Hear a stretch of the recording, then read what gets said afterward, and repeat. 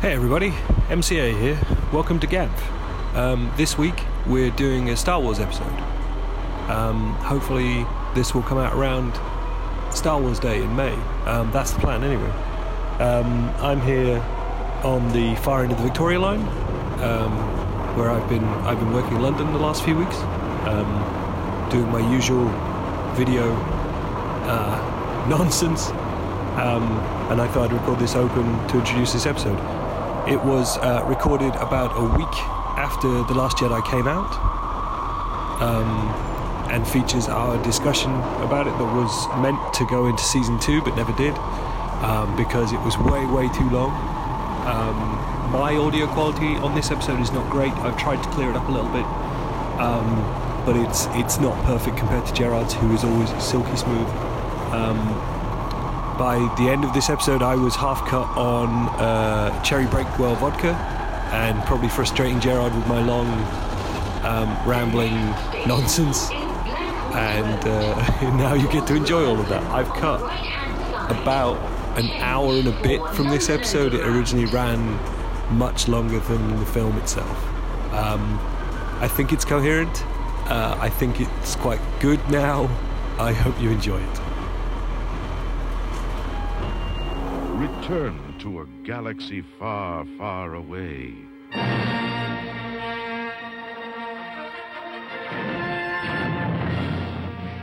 The heart of a hero. The courage of a rebel. The strength of a leader.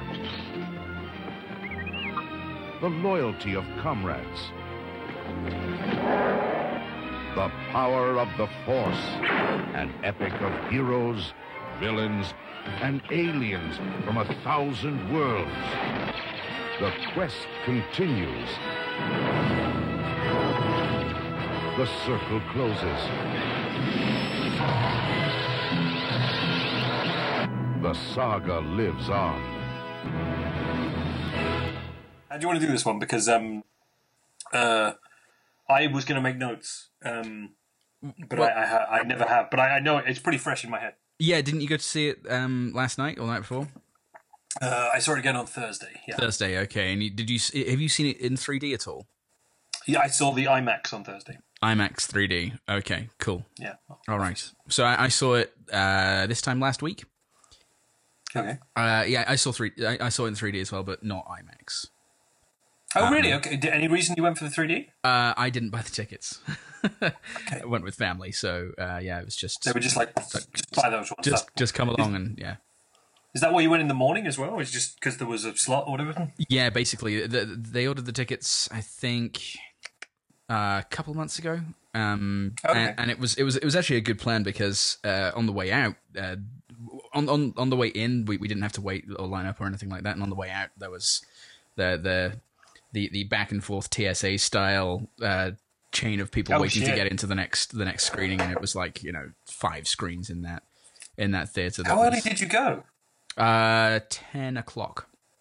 Okay, so not even like not like a. I know some places have done screenings from like 7 a.m. So you're like you could get it in and still make it to work. Yeah. Right. Exactly. Yeah. No. So have you seen it the once? Yes, just the once. I was trying to fit in another viewing this week, but just didn't happen.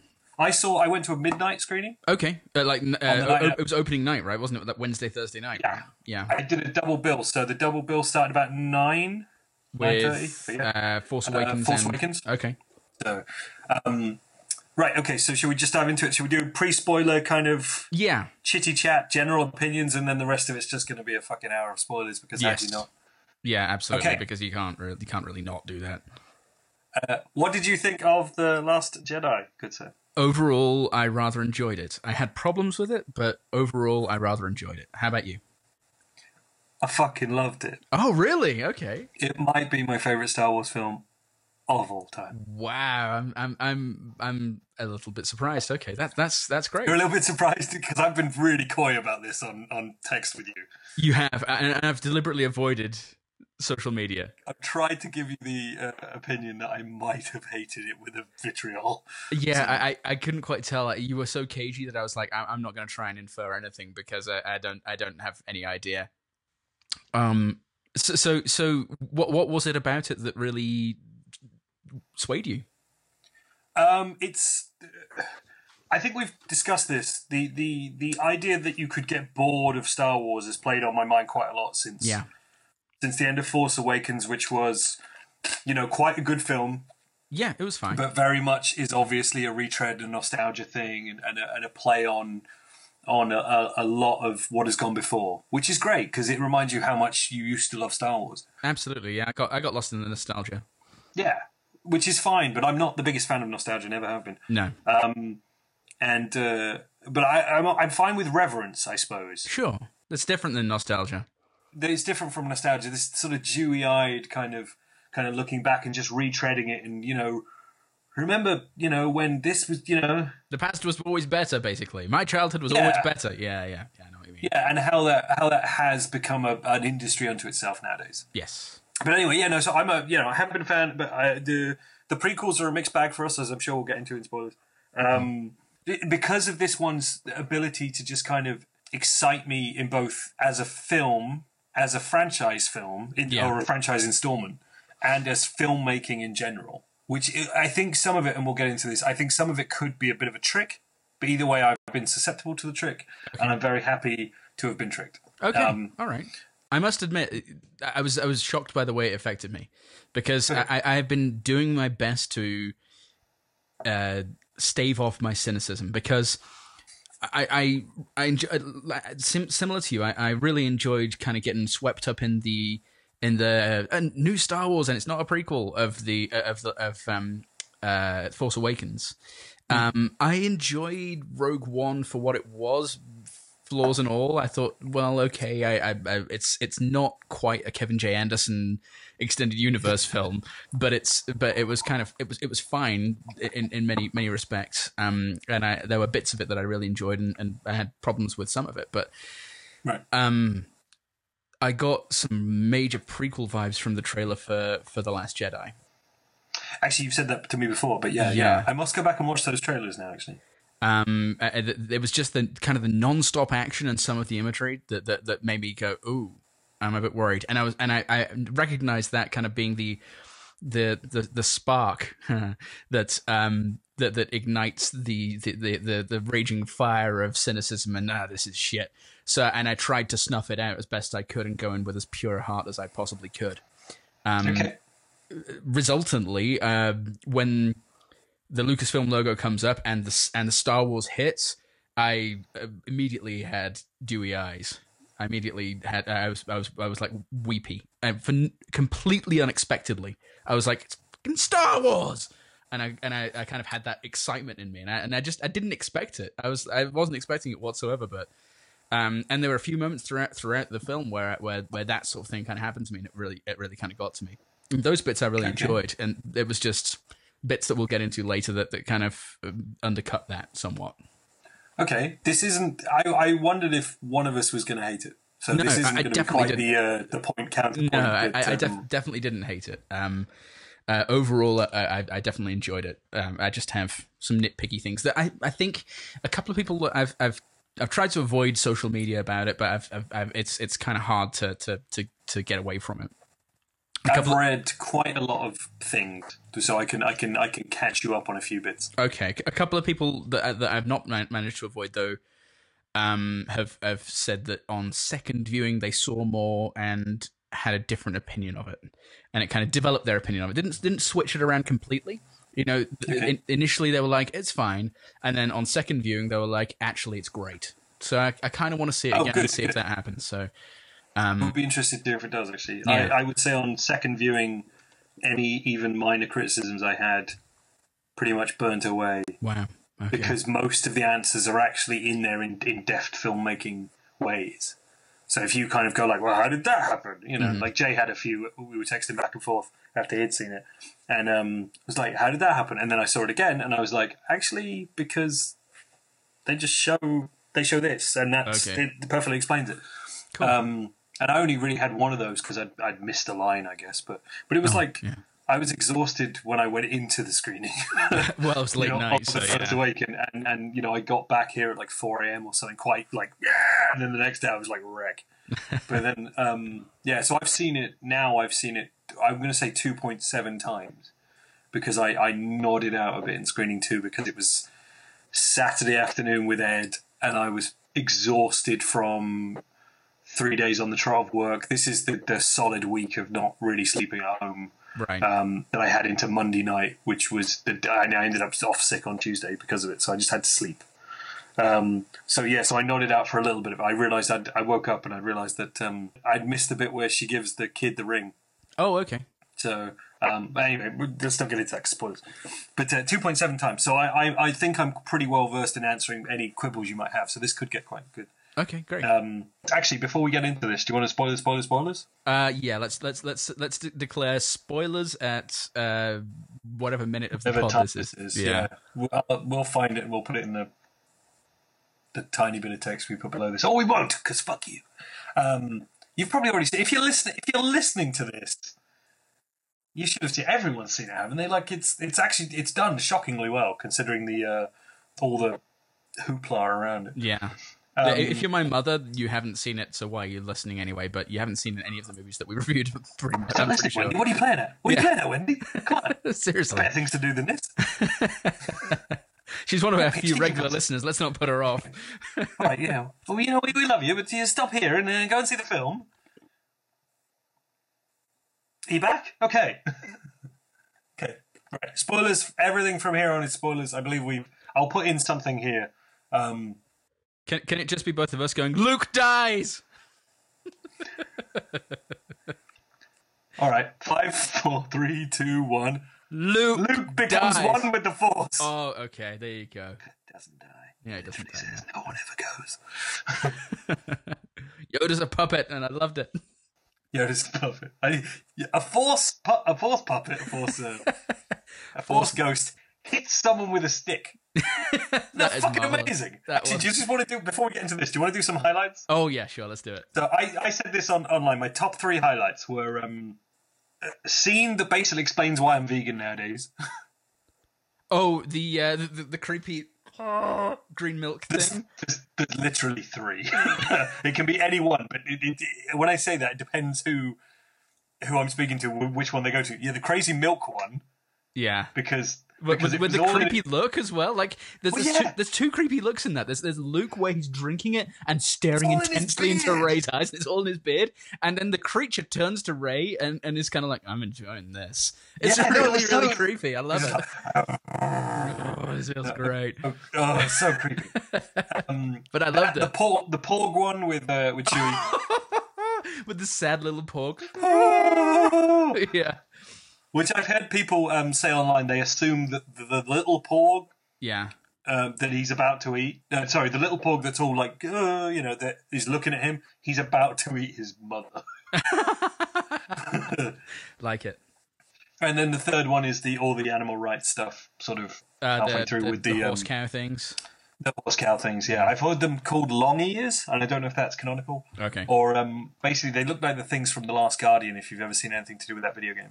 No. Oh, yes. Okay, I saw Project Trico. It was called. I saw previously recorded, like teased it when they did one of their E3 coverage things. Is it little boy and giant like dog thing? Yeah. Okay. Yeah, it looks like that to me. That's what it made me think a lot of Project Trico, which became The Last Guardian. Okay. Which was by the people who made Ico and Shadow of the Colossus. What were my other 2 highlights? Droid belly scratching. Oh, okay. When the BB-8 comes back to Poe, he goes, buddy, and he scratches his belly. And these are my 3 ones: the vegan one, the droid belly scratching. Oh, Aid Edmondson. Sorry, Aid Edmondson was my 3rd. Aid Edmondson. Aid Edmondson. Did you not even? Aid people just completely missed it. Was Aid Edmondson? Who was? He was Hux's #1 guy. Was he? Yeah, the one who's like. Shit. That was Aid Edmondson. That was Aid Edmondson? Oh, I love that. Okay. One of mine was actually the moment where, and this is a deep spoiler, I keep wanting to call her Ponda Babu, but that's not her name, General Hodor. Something Okay. like that. What's her name? Hodor. That's a Game of Thrones thing, Hodor isn't it? is bloody Game of Thrones. Yeah. Um, Holdo. Holdo. There you go. The moment that really stood out to me, one of the highlights is when she sacrifices herself and goes to light speed through the Snoke ship, and the filmmaking to get into kind of like a cinematography space. The filmmaking on that I thought was exquisite, because Yes. it's the sound the sound of her going and then just silence, like several beats of silence. And I was, in my mind, I was just like, that was badass, because it was just a great moment, I thought. They sent a warning out to projectionists with that, in case the projectionists thought everything had gone horribly wrong, because apparently it's literally silence. Oh, really? Like there will be no readout on your your thing meter, for it yeah. for like 10 seconds or whatever. Wow. So don't freak out. Yes, some cinemas apparently posted a notice about it, which was considered a spoiler. And we've got my email if you've got it to hand. Oh, you know what? Fuck, I forgot all about that. Let me With, bring this. With some predictions that I now realize after I went into the screening halfway through, I was like, shit. I kind of mixed up the timeline of The Force Awakens and Rogue One. So, Oh, really? so there might be some stuff in there that's like, yeah, that can't make sense. That couldn't have happened. So forgive me for that, but it'll be funny. So, yeah, There will be no quarter. G3 doesn't know Star Wars. Hand in your geek card moments. I'd completely forgotten you'd written this. So this is like a. I wrote it the nice- morning of. yeah? It's starting at home and on the way. So the last couple were literally in the car on the way to the theater to watch it. So I received this email on the 16th of December at 16:25, which would be 9:25. Yeah, 9:25. Yeah. Thought this would be fun for our Last Jedi pod. My predictions by Jared Howes, aged 33 and 2/3. Caveat: I have read nothing about this movie. This is based purely on inference from the trailer and what we learned in The Force Awakens. 1. Rey will struggle with temptation from the dark side, but will ultimately end up learning that it's not as straightforward as light and dark. The phrase "this is the light and dark" I It fucked should that be up. there is. This is the is, but it should be there is light and dark in all. The light, yeah. It's supposed to That's say not there is. what you said. No, I said no. We're going with what you said. Okay, all right. Read what I said. The phrase "the is light and dark in is all" will be used at some point. Now let's address this. Shall we? Shit. The is light and dark in is all. No, I don't remember anyone saying that. No one did say that. No. So my overarching theme of this movie Sorry. was that I thought we were going to get into a post-Cold War, it's all muddy kind of era of Star Wars, and the notion of light and dark was going to go away, and everything was going to be grey, kind of. And Okay. it was going to be, Rey, grey. It's like poetry, it rhymes. This is a George Lucas quote. But yeah, that didn't happen. At least not to the degree I was expecting it to. I think you might be right, though. I think in time that could be where it goes. Certainly, a lot of the sentiments expressed throughout the film, by the Kylo Ren, the whole let it die and stuff. Yeah. There's a great article, I think it was on BuzzFeed, about how Kylo Ren is too clever a character for this franchise, or Interesting. too Too broad, or nuanced too and complex. nuanced. Yeah, because he's basically a school shooter that you sympathise with. That's a really good description of him. And because you sympathise with him and to an extent sometimes in this film agree with him. Yeah. But depending on how much time passed between this and The Force Awakens, just fucking killed Han Solo, man. Yeah, exactly. Yeah. His own father. Right, killed his own father and, almost killed his own mother in a moment in this film, but didn't. There was that's a really good and kind of interesting thing, because you do kind of sympathize with him, and there's a parallelism between what he thinks and what Luke thinks. Luke's whole thing of this, it's time for the Jedi to end, which was, heavily featured in the trailer. And then that sentiment comes out with, like, it's time for the Jedi and the Sith to end, or the Rebellion and the Empire / First Order to end at the end, when Kylo's trying to convince Rey to join him at the end of the film. So there is an element of that. It's just not quite as heavily played out, and it's kind of backed off on at the end of the film, and reset a little bit for the next film. Do you think so? I would say so, just because of Kylo's turn and the fact that he just seems to have assumed power. But it doesn't mean that he's going to be the new emperor. Yeah. No, it doesn't. But the implication I got, the inference I took from it, let's say, was that that he kind of, by Rey's rejection of him, gone, screw it, I'm going to assume control instead of in Snoke's stead. Yeah, I suppose without having that analog from the light, they can't control both sides. And then when she's raising the rocks at the end, I suppose she very much is the beginning of the new Jedi Order, or whatever you want to call it. Not necessarily that far, because the very anti-establishment kind of way it leads into that, isn't it? But yes. And I was nodding, and when Luke was giving his speech about Jedi and having to end, I was like, yeah, definitely. Because I kind of hated what the Jedi were in the prequels. Yeah. Kind of like pseudo-governmental, but have zero accountability organization of like religious monks who go around with, like, have these extremely powerful these extreme powers and the ability to shift the balance of power in the galaxy, literally. And I was like, I don't know if they're necessarily any less malevolent a force than the Sith, and at least the Sith are being honest with what they are, whereas these guys are kind of like under the auspices of being good, massaging the fabric of reality for to match their vision. So I had a real hard time with the Jedi, and I was like, yeah, definitely. When Luke was kind of giving his speech about how the Jedi really shouldn't continue. Yeah, I'd agree with that. I mean, that's, in many ways, it's also some sort of commentary on resetting Star Wars overall, which is what I think I responded to so much in terms of my takeaway from it, in terms of how much I enjoyed it, because it's kind of so unreverential.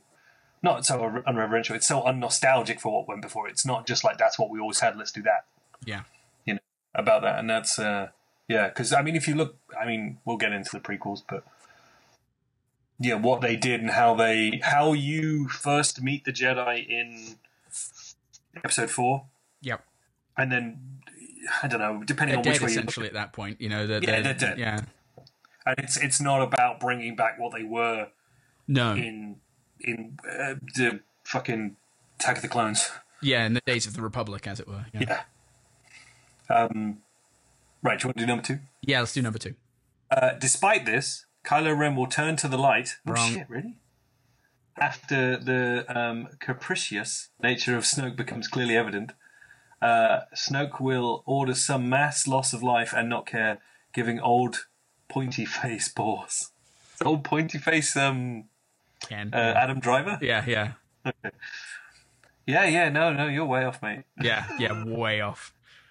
Yeah, I thought that they created that. Sorry, Karen. No, I thought that this was going to be the facility for him to really regret killing his father and see that the dark side doesn't care about life at all, and that was what was going to turn him.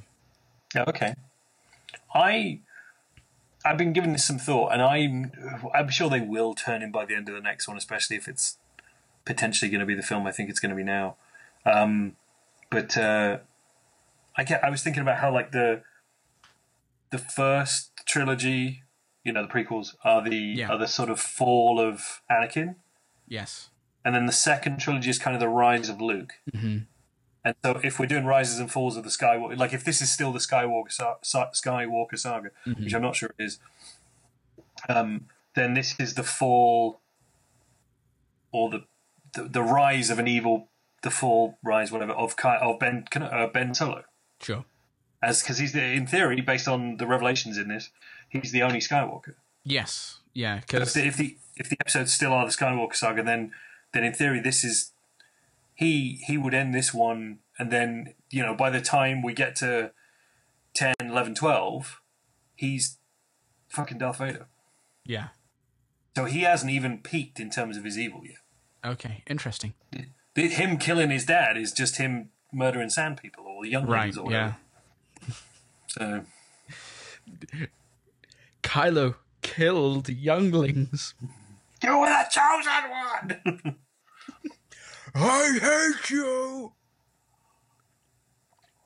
Acting. Number 3. Number 3. I'm so sad this didn't happen. I'm so sad this didn't happen. Finn and Poe will have a buddy cop movie type relationship, but both be in love with Rey, causing conflict between them, a la Luke, Han, and Leia. This will be neatly tied up by the end of the movie, however. Nope. Now, I still think that Poe and Finn are going to get it on. Oh, okay. That's hot. I think there's a little bubbling under there. I don't know that they'll do that in what is a kid's film, essentially. Like, I still believe these are children's films, which is why I like kind of broad stroke storytelling, and why I think some of the people who are on the angrier, more trolly end of the conversation online need to just back off, because they were kids when they fell in love with this thing. Right, so yeah. Remember that it's still a kid's film. Yeah, it hasn't aged with you. They're still pitching for the same audience. Sure. Yeah, I was hoping that because like their relationship in there wasn't enough of them together in The Force Awakens for me. So I was hoping they were going to remedy that in this, and they didn't. They weren't together enough for me, because I think they got a really nice kind of buddy relationship going on, and they didn't. That was one of my criticisms of the movie, was that they didn't use that enough. And I wanted to see them getting up to shenanigans and covering each other and like blaster battles and stuff. And there wasn't nearly enough of that for me, but I was still okay with it. It's just that was kind of what I was hoping for. That's quite fair, actually. They could have very much decided to do the proper Finn and Poe movie, which would have been nice. Yeah. But then I think they would have had to address certain things. I don't think Rian Johnson wanted to deal with that shit. Is it Ryan? Ryan. It's Ryan. Okay, I've been saying it Rian. That's what Jay was doing as well, and it's just like... Oh, okay, because it looks Welsh, but I suppose that'd be Ryan. Ryan Johnson. He is Welsh. No, he is Welsh. Wasn't the last one Welsh? J.J. Abrams. No, I was thinking Rogue One, wasn't that Gareth Edwards? Oh, I forget now. I can't. We got into that. We did get into it. Let's not get into it again. Either of them are Welsh. Either of the two Gareths I thought were Welsh. Neither of them are. Yeah, it is interesting how this movie chunks up its characters, which we'll come back to. Yes. Where it sends them and who it introduces, which again I think has pissed off a lot of people. Okay, next 4. Embarrassing Honey Valley will make an appearance. Oh, interesting. Yeah, none of that. There's a few shots that were kind of dog shit, but on the whole, I think it's some of it's a new benchmark. Absolutely. The seamless... The seamless mixture, or let's say compositing, of CG and practical effects in this was brilliant. And I was going off Rogue One, and the what's his name, Grand Moff Tarkin. Okay. I was like, I hope they don't do that again. But given the fact that I think this was in production before Rogue One came out, and they probably wouldn't have had a chance to address, or they would have actually, the kind of universally negative reaction to the Tarkin stuff, and to a lesser extent the Leia stuff at the end of that. I was worried that they were going to be so far down the line putting someone else in, and I knew it wouldn't be Carrie Fisher because from what I understood, they had all, if not all, then most of her stuff shot before she died. But I was worried. Sorry. No, I was just worried there was going to be like a character from one of the originals that was going to be put in and was going to look terrible, and there wasn't, and I'm glad. Nien Nunb. Yeah, but I mean, it was a guy in a rubber suit, wasn't it? Yeah, it was a guy. I'm fine with that. Looked a bit fatter, but if he'd shown up being a CGI guy doing backflips. I think if there were CGI aliens all over the shop, but yeah, I mean, Snoke. I thought Snoke looked pretty good. I mean, he looked a bit old man Steptoe, but yeah. I suppose, but yeah, it wasn't. he wasn't meant to look superhuman. I mean, in that way, I don't know whether he's a deformed human in the way that Darth Sidious was, or whether he's just another creature. And we weren't given any information about that, so he could still be Jar Jar for all we know.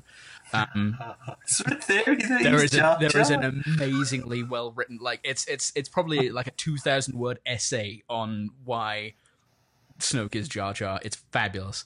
Holy crap! Maybe I'll dig it up off. I think I found it on Reddit and put a link to it in the description of this. I think that's just to get into that for a minute. I forget what my thought was a minute ago that I've just completely abandoned. But anyway, the abandonment of or the lack of addressing those kind of Snoke theories and Rey's parents theories, yes, is a lot of what I think's pissed people off. And yeah, and a lot of the reason I love is just kind of like, it doesn't matter. I thought exactly the same. So the group that I went to see it with, there was a lot of that. There was a lot of Snoke, and spoiler, Snoke died too easily, and I'm like, I'm actually kind of okay with that, because we have done in the Star Wars series, we have done the arch unambiguously evil bad guy thing, and I kind of didn't want to see that persist. I didn't want another emperor.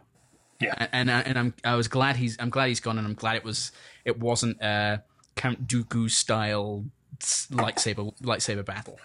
I was worried we were going to get flippy floppy Snoke at some point, and the argument that I made was, you couldn't have done that, because he's just demonstrated that he is essentially all powerful, and he had to be tricked into being killed, because the way he was flipping Leia around, and the way that he just like there was a burst early on in the film, a burst of Force lightning, when he was disappointed with what Rilo Ken. I always spoonrise that. That's a Red Letter Media thing. I think either Rich or Mike called him Rilo Ken in like their Force Awakens predictions video, and it's stuck with me for the last 3 years or whatever it is. So yeah, there was no way you could have an outright battle where he loses.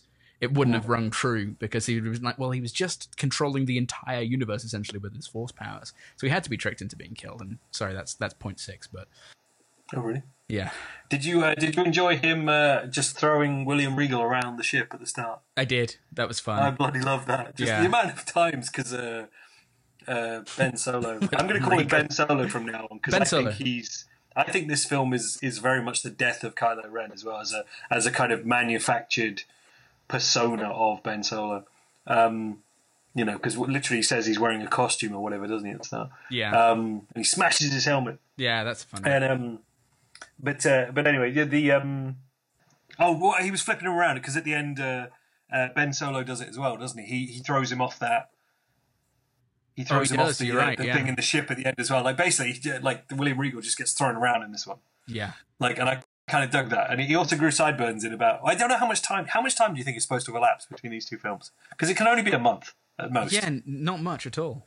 Yeah, he grew sideburns in that time. Huh. Got those sweet sideburns coming in. William Regal. Yeah, it is William Regal, basically. So 0.5. 0.5, sorry. I think that they have to kill Leia. Interesting. I'm 0 for 5. Though I have... Oh, really? You got one thing right, didn't you? No, you didn't. Nope. Though I haven't read anything to that effect, but there's no way they can persist with a CGI character after this. Very true. They said very early on that there were no changes. They were going to make no changes to the Leia arc in this film. Did they? Okay. I haven't read that. After she died, they weren't going to do, because I think that might have come out after Rogue One with a CGI Leia that didn't look quite right. Yeah. And they weren't going to do a CGI character for 9, and no changes were made to this. And did you get that feeling? Actually, and this is what I just forgot to say a couple of minutes ago. When she gets burst out into space. Oh, I thought that was it. I started well up. Oh, me too. I was like, fuck, this is why they've made no changes to the storyline. Because they kill her 20 minutes in. Yeah. Mm-hmm. And it was just like, you just see that, the close-up of her face as it starts and to stuff. Ice, and you're just like, oh my God, this is how she's going to go out, which could have been a catalyst for the Kylo Ren beat that you were talking about, turning to the light, that someone else killed his mother, or the first. I mean, they didn't have to kill millions. They could have just killed one woman, and they could have motivated. That's true. And What did you think about her using the Force? I get the feeling that that would be a fairly polarizing thing to save herself. Oh, yeah, I loved it. I thought it was great. I loved it. I thought that kind of that imagery, it made me think of kind of fantasy movies of the 80s and like a Dark Crystal, never-ending story kind of way. Just the aesthetic feel of it was very. It felt kind of practical, although it was all CG. I'm sure it felt very. There was a very practical feeling to it, and I loved the way it looked, and I loved the fact that they did it. I absolutely loved that bit. So, yeah. But when I was watching it, I was kind of thinking, yeah, people are gonna hate this. People are gonna hate this because she's never shown any.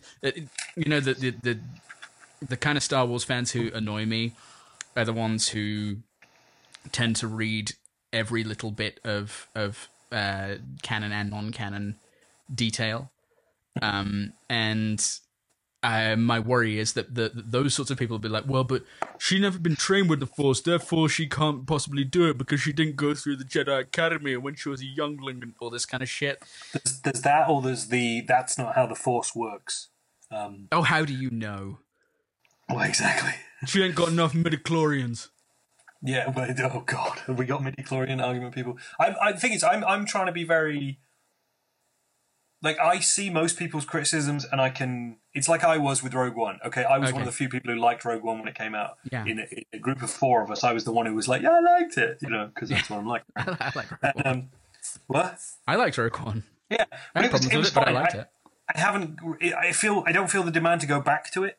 And that's where I think my that and my reaction to Force Awakens is where my potential, like, I don't want to be bored of Star Wars. I don't want Star Wars to not feel special anymore started. Yeah. I feel just to diverge very slightly into Rogue One, compared to the main series of the Last Jedi and the Force Awakens, I feel what lacked in Rogue One was characterization. I don't remember a single name of a character in that film because I wasn't invested in them.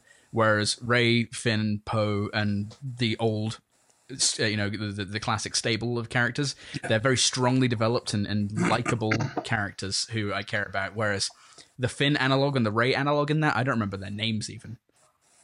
Jyn Erso is the only one I know because I saw it mistyped by Phoenix Phil. Hey, Phoenix Phil. As John Erso recently, and it just made me howl. I was just like, is this a character we don't know? John Erso? So I know that one. Gender swap cosplay character. Yeah, that's me. I'm going to go with John Erso. Yeah. I was about to say I remember the name of the robot, but I can't actually remember the name of the robot. Oh, K2SO for some reason. That was it. K2SO. Yeah. So that's actually the only memorable character in the film. Was he was the only one that created that much empathy. Alan Tudyk as K2SO. Yeah. Slightly like psychopathic. Yeah, cynical, snarky robot. Yeah, droid rather. Anyway, so basically what I was saying was that I because of the reaction to Rogue One, and actually this is so much bigger than that. Like, I'm very much kind of like, we can all coexist, because have you seen this? There's now a petition to get this stricken from canon. Oh, shut up! Really? Yeah, it's so weird. Like, the reaction to this film is very very strong and very kind of indicative of the kind of internet that I hate. That doesn't we don't really want, or we don't need. But I'd rather not. I'd rather try and warm people back to the fire of reasonability, rather than no platforming. Yeah, I'm with you. Rather than strike them off. Yeah, in a rewatch, the Leia thing very much just works. Any minor quibble I've got with it, it's almost like they do. It's deft filmmaking. They linger on her face. Yes. And the crystal they're kind of building, yeah. No. This is before the chip even explodes. Oh, okay. So you see, Kylo Ren's all like, "I'm not going to kill my mama," and then those 2 TIE fighters come in and like, pew. Yeah. And then it cuts to her, and she knows it's going to happen almost, and she takes a moment. It's almost like she just closes her eyes and mouth and just. Oh, okay. I don't want my lungs to explode. Then she's sucked backwards. Interesting. And so you leave her in space, and it's weird. Even it's almost like she creates a bubble around herself. Yeah. Because even all the bits floating with her move with her.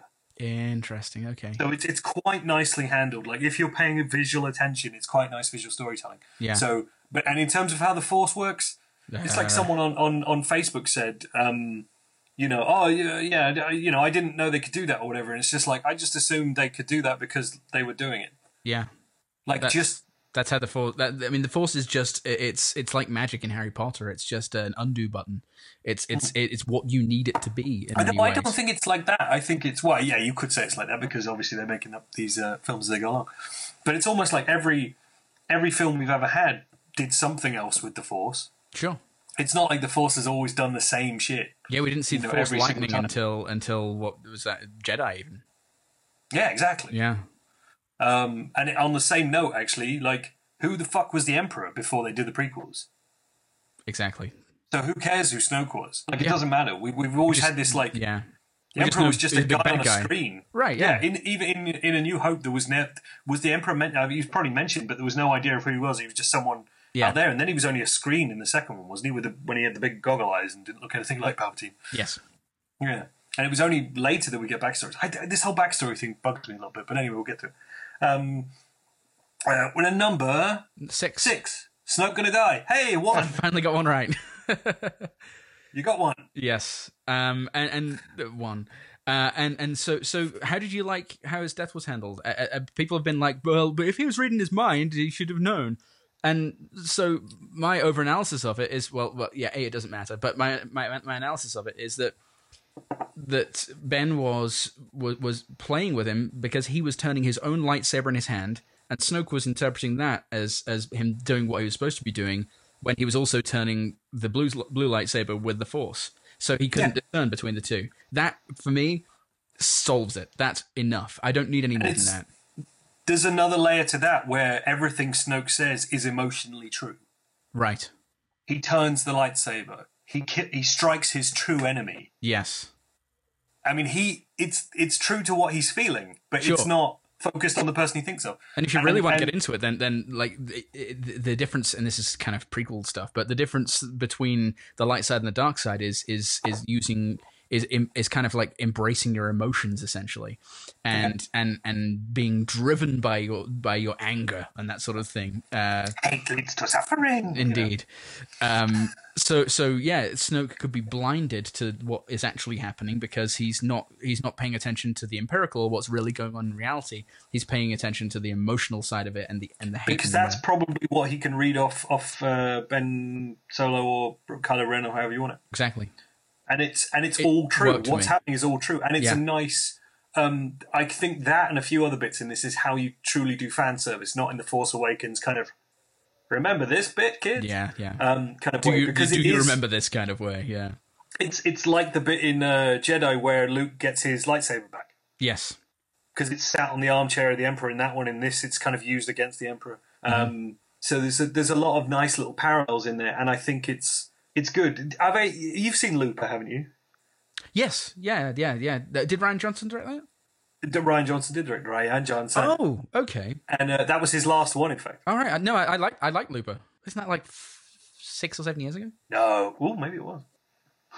Yeah, there was a bit in that that's become something me and Luke quote constantly about storytelling and stuff. There's a bit where old Bruce Willis tells young Joe Levitt in a bar about time travel, and he just goes, well, me and Luke always do it. It doesn't fucking matter, but he never says fucking. You done all this already? As me? I don't want to talk about time travel shit. Because if we start talking about it, then we're going to be here all day talking about it, making diagrams with straws. It doesn't matter. When I hurt myself, it changes your body. I get the impression from having followed Rian Johnson's career for however long ago Brick was, that he is a mild troll. So there is a little bit of that happening, where he's just kind of like, oh, you got a Snoke theory? It's like The Rock. It's like, you want to, you know who Snoke is? It doesn't matter who Snoke is. Yeah. You know. I like that. But it doesn't matter. It doesn't. We'll get into this. I think a lot of people. Go for it. Go. I was just going to say my level of Star Wars fandom. I came to Star Wars fairly late, so throughout my childhood, I was like, I'm a Star Trek guy because I had this false dichotomy of you're either a Star Trek or a Star Wars guy in your mind. Which don't fuck him up. And probably in my mid to late teens was when I finally kind of rewatched the original. It would have been probably when I was like 13 or 14 when the special editions came out, and that kind of reawakened the Force in me, and I watched it and finally enjoyed it. So, but I've never really enjoyed it outside of the films. Like a lot of there are people who play the video games, who read the comics, who want the merchandise, and I'll wear a Star Wars T-shirt, but I'm not mad for it. It's not that's not kind of, I'm not super duper sold on it in that way that I want every element of it. I enjoy the films for what they are, and outside of that, I don't really care that much. So what is in the films is to me what's canon. And I think a lot of people, when they watch these films, and particularly the angry trolls, or the people who are really, really upset about this one, they're probably watching it with an eye of like, they know, they almost know too much about it. And so when this doesn't conform, it's actually, in fact, I'm a bit hypocritical in this, because it's exactly the reaction I had to Hitchhiker's Guide to the Galaxy, the film. Hitchhiker's Guide to the Galaxy. Go fuck yourself. Garth Jennings film. And I like Garth Jennings. I as a person on Adam Buxton podcasts and old Adam and Joe, he seems like a lovely guy. Didn't like his take on it because it was too different from the books. And I get the feeling that a lot of the Star Wars fans who are reacting to this are doing the same as I did with that. And they're going, this doesn't match up to some stuff that I've read previously, therefore I hate it. Yeah, no, that's very true. There was, I think, Movie Bob, who I quite enjoy the work of on YouTube and Twitter and stuff, said something about like that's why a lot of people were angry, because it didn't reward their investment. That's an interesting way to put it. It wasn't something they could have predicted based on knowledge and things like that. And I get that, but it's there's a bit too much blame in that for me. Yeah. I mean, I had a big conversation with a guy I work with who was... Well, it's too much entitlement in that, really. There is too much entitlement in that, and that's what I worry about. There was a conversation I had with a guy I work with who was of that side of argument with this, and his line was something along the lines of people's expectations matter. And it's a valid opinion if you're within that community. Sure. If that's your valid, but I'm also of the way that's kind of like, okay, so whose fault is it that it didn't meet your expectations? Is it yours? Is it theirs? Do you need to address something in you? Do you need to address something in your fandom? Like that's a gateway. That's the starting point. That's not I'm going to shut down this conversation about this film because it didn't meet my expectations. Right. So I find that quite interesting. The problem is a lot of people don't want to then talk about that because a lot of people don't want to navel gaze as much as I do. Well, and self-examination's hard for a lot of people. So yeah. No, and that's an interesting thought, because if I think about my feelings around the 2009 Star Trek movie, there was an element of that, because I've been a Star Trek fan basically my whole life. Started with The Next Generation and all the Rick Berman shows throughout the 90s and early 2000s I enjoyed. I enjoyed the Next Gen movies for what they were. Really like the original series Star Trek movies. Not as big a fan of the original series as some, but the movies with Kirk and Spock and McCoy are great. And then 2009 comes along, and I was frustrated by the resetting of the timeline, the whole, let's diverge the timeline thing. But I made peace with it, because I was like, well, okay, it's not the same timeline, but that doesn't mean we can't persist the other timeline. And that's what's happened essentially, is that you've got the timeline of the JJ movies, and then Discovery, which we're going to talk about at some point, comes along. Oh, yeah. It's in the Prime universe, Prime timeline.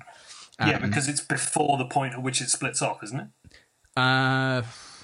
Pass. I think, yeah. No, it's not. That's a good point, actually, because it splits off.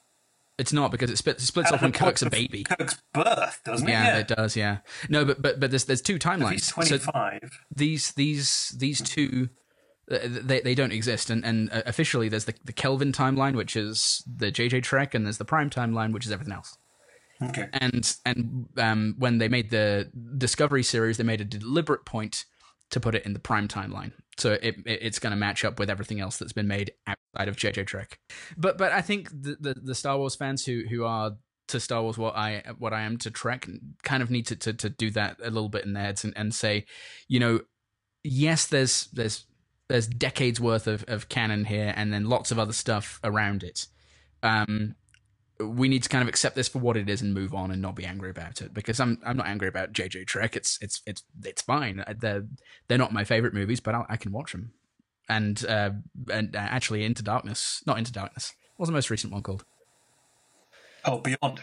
Beyond was one. I like the beats and shouting. Oh yeah, it was one of my favorite Star Trek movies that I've ever seen. I loved it. Oh, really? Okay, nice. Yeah. We watched it the together beats over and the summer. I like the beats and shouting. Did we watch it together? Yeah, over the summer. That was the first time I'd seen it. On television? I believe I have a Redbox or something. This year? Yeah. Fuck, I have no memory of that. That's really weird. Okay. Nice. I really like it. I think it's really cute and really I thought, yeah. like it. Yeah, I liked it. I like everything. Do you want to get to prediction number 7? Yeah, sorry. You're okay. A retro character will show up. Possibly Boba Fett, possibly Lando. I thought that the guy in the casino was going to be Lando because they really danced around not naming him. Yeah. You know when they FaceTime Maz Kanata and they're just like, find the Master Codebreaker. He's like the best. I fucked him or whatever. He says. Yeah. That was one of the moments where I was like, we didn't need Maz Kanata in this film. Yeah. They wanted to get her in because, people like her and stuff and she sells toys. Yeah, I've just realised it should be called, this gag's probably been made by someone else, but it's Space Time.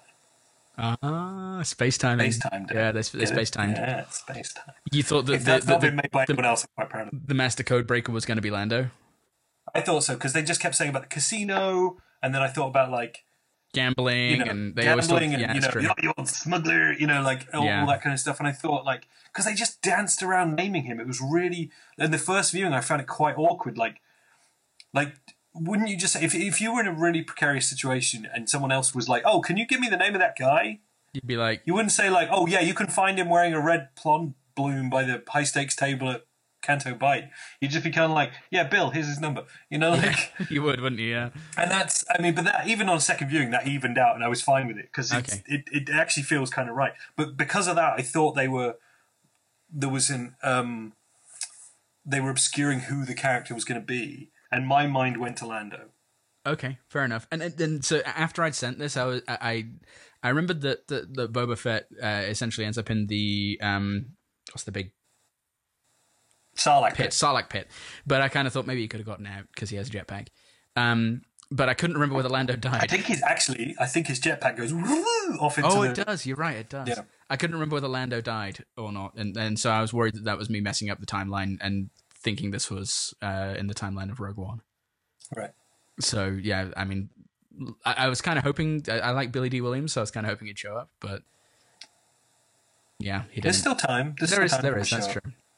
If they want to bring back older characters, like he's your obvious go-to one, I think. It was Yoda in the end. This was the That's true, actually. They did. You're right. They did bring back characters, so I'm going to give you 1.5. Okay, thank you. A retro character it did show up, and it was the proper...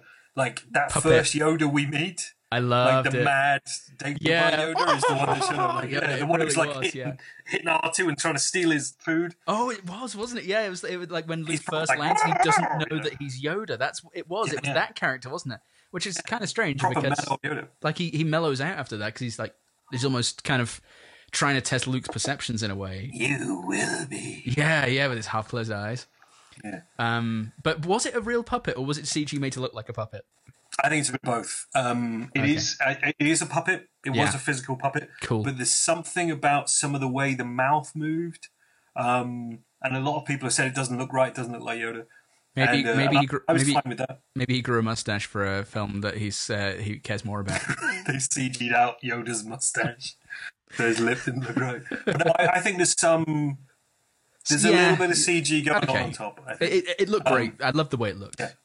It wasn't overlit. The blue Force Ghost bit wasn't overlit. But I guess nowadays the sort of the I don't even know what to call it. The kind of overlay technology is going to be a lot better. And if it was a physical on-set thing, they're then putting that in around it. Oh, that's true. Whereas some of the other ones were like, they were. They were really blown out. Yeah, like Guinness and shit. But no, I was pretty happy because it did that nice. Luke's walking to the tree with his weird little smoke bomb, firebomb thing, and it just kind of drifted past him. You saw the back of his head and his ears. Yeah, that was a great moment. And I was just like, Yoda! Oh shit! It was kind of a really exciting moment for me. I don't know why. It was one of those ones that got me because I didn't expect it at all, and I hadn't read any spoilers or anything, so it really kind of like I was like, yes, this is great. in the annoying way that people who do trailer reaction videos. No way! God, it's Yoda. Mm-hmm. I'm really glad. I mean, I doubt they would have put that in the trailer anyway. If you think about it, the trailer was, although it showed a lot of crate from the end of it, it didn't really like it. The trailer I remember's big like sort of dick swing moment was was Kylo possibly. It was a bit bad taste in a way. Possibly going to kill Leia. Yeah. Which you get in the first 20 minutes. So I thought the trailer was kind of nice. Actually, there was a moment with the crate stuff where I was very, very satisfied that first time round watching it and stuff. And I thought we were drawing to a close and you'd have that kind of like didn't moment and it would end. Mm-hmm. And then I realised we'd never got to crate. Yeah. And I was like, shit, there must be another 40 minutes of this. Because it is the longest one. It's like 2.5 hours or 2 hours 40 minutes. There was a moment like that where I thought, okay, we're at the end, and it didn't come. And I had the same kind of moment. It's like, well, there's plot holes. There's stuff we haven't wrapped up. We need to do yet. So, but yeah, to be honest, it didn't feel long. I've heard a few, or seen a few people who've said, "Oh, it's really long." It didn't feel long to me. I didn't have to. I would agree. So that was. Same.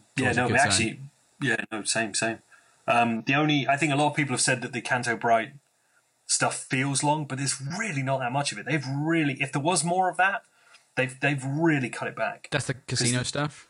The casino stuff, okay. Yeah. Like, I think some people just thought that was very sort of B-story television episode kind of stuff. And it kind of was, and I get that criticism, but we'll get to it. But there's so much of the film you don't get, and the best parts of the film you don't get unless you have that stuff. Okay, yeah. I mean, the moments that gave me the biggest prequel vibes were related to that. The kind of escaping on the horse cows thing just felt like a pod race a little bit, and when they cut out, there's that kind of like pan across from the casino, from like you seeing Finn and Rose, and they were on the balcony with the goggle things. Yeah, and they show the track, and I'm like, oh shit, is it going to be pod racing? was my immediate thought. And then you see the horse cows, galloping past. Which I believe there is some evidence for, not for these creatures, but I think in one of the prequels there was somewhere where people were betting on some kind of racing or something. Oh, fair enough. Yeah, okay. But I can't remember. It must be on Coruscant in Attack of the Clones. Okay. I just noticed that number 8 is... it just kind of shows how much I didn't remember what happened at the end of The Force Awakens. Because at the end of The Force Awakens, in my mind, the Unimatrix Zero, whatever that stupid weapon, the Death Star was called. Unimatrix Zero? That's a Borg thing. Exploded and the First Order was left in disarray, but that's not what happened, is it? Because they got their shots off and smashed up a bunch of planets. Yeah, they killed the whole. What do they call them? The Resistance or the the New Republic or something? New Republic, yeah. The One Republic, yeah. The One Republic. They kill One Republic. They shoot out those kind of various sort of spider-in things, and they get several planets, don't they? Because it cuts to that one balcony kind of thing, and you've got these kind of well-dressed kind of people who are just like, and then they just, Yeah. So, do you want to read number 8? Because it doesn't make any sense. Yeah. The First Order will rise, will try to rise again, but I don't think they'll put another Death Star in this one.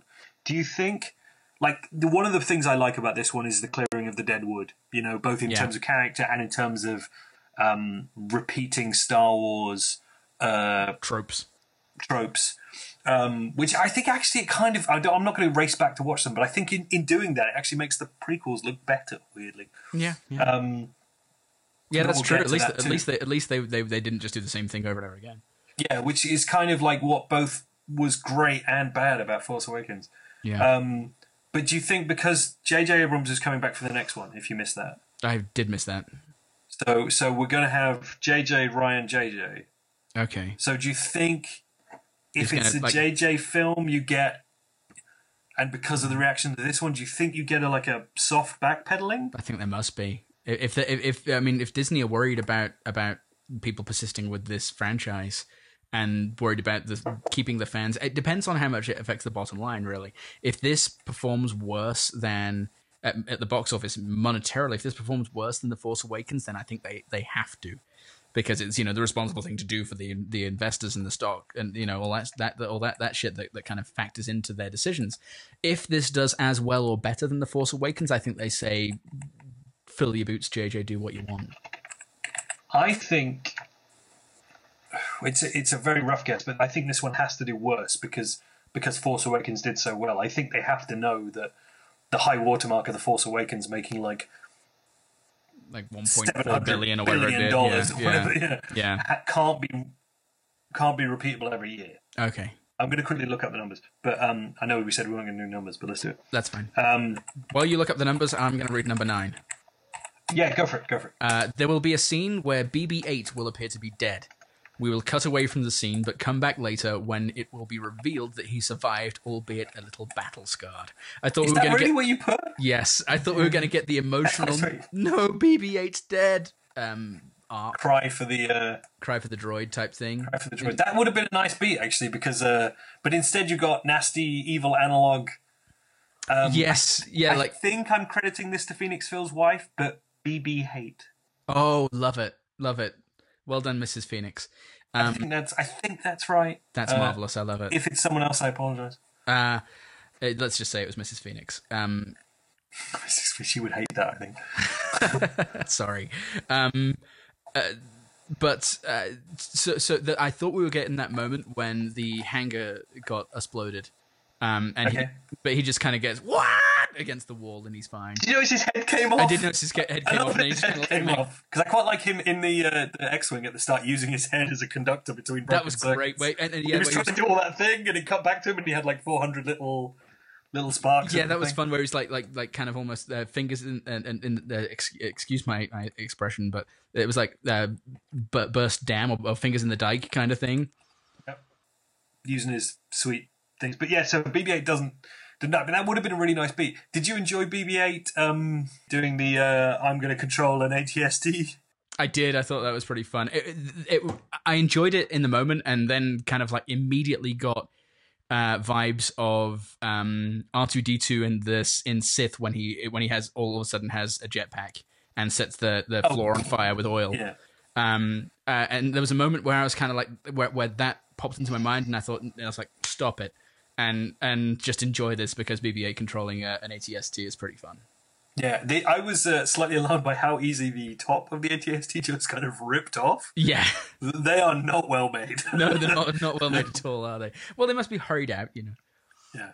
I quite enjoyed those Canto Bite arm stealers, yeah. Arm stealers selling tinfoil crap. Tinfoil crap to both the First Order and the Resistance. Yeah, the best thing about, we'll get into arms dealing in Star Wars in a minute. The best bit about that whole sequence seemed to be, and it relates back to the X-Wing thing we just mentioned, the way he was controlling it. In one hand, he was just holding what looked like a tube, and then with one of those little things, he was just shooting sparks into the tube. It was almost like he had no idea what he was doing, but it was almost just like... But actually, those fight sequences, and I mentioned this to Jay just to see whether he got the same vibe too, both the post-Snoke death fight and... that one in the exploded hangar bay, they both seem like fighting game levels to me. Sure, yeah, I can see that. Like the one looked like 360, like DOA or Soul Calibur, where they're back to back and they can fight in any direction and all that stuff. Yeah. And the other one looked almost like a 2D kind of Tekken or Street Fighter. All the background action, or Street Fighter, where you had all the background action, which was the AT-ST and the troops, and then the Phasma and Finn were just going along in 2D. I have some thoughts about Phasma. I hated Phasma in the first one because she was a nothing character. Yeah. Completely undeveloped. She's just a shiny stormtrooper with a cape. And I get that she's played by some Game of Thrones person. Fine. I'm sure she's a... Gwendolyn Christie. I'm sure she's a fine actress. This is not a criticism of her. This is a criticism of the writing. But the way I wanted them to deal with Phasma's death, and I was praying and hoping for Phasma's death in this one, was for there to be an armada of ships, and a little 1970s display shows an exploded ship, and for Hux or whatever his name is, or one of his subordinates to say that was Captain Phasma's ship. Oh, really? And that's how you get her out of the series. I bet Rian Johnson thought about it because he obviously he's like nothing. Well, it felt like that scene felt like an afterthought, didn't it?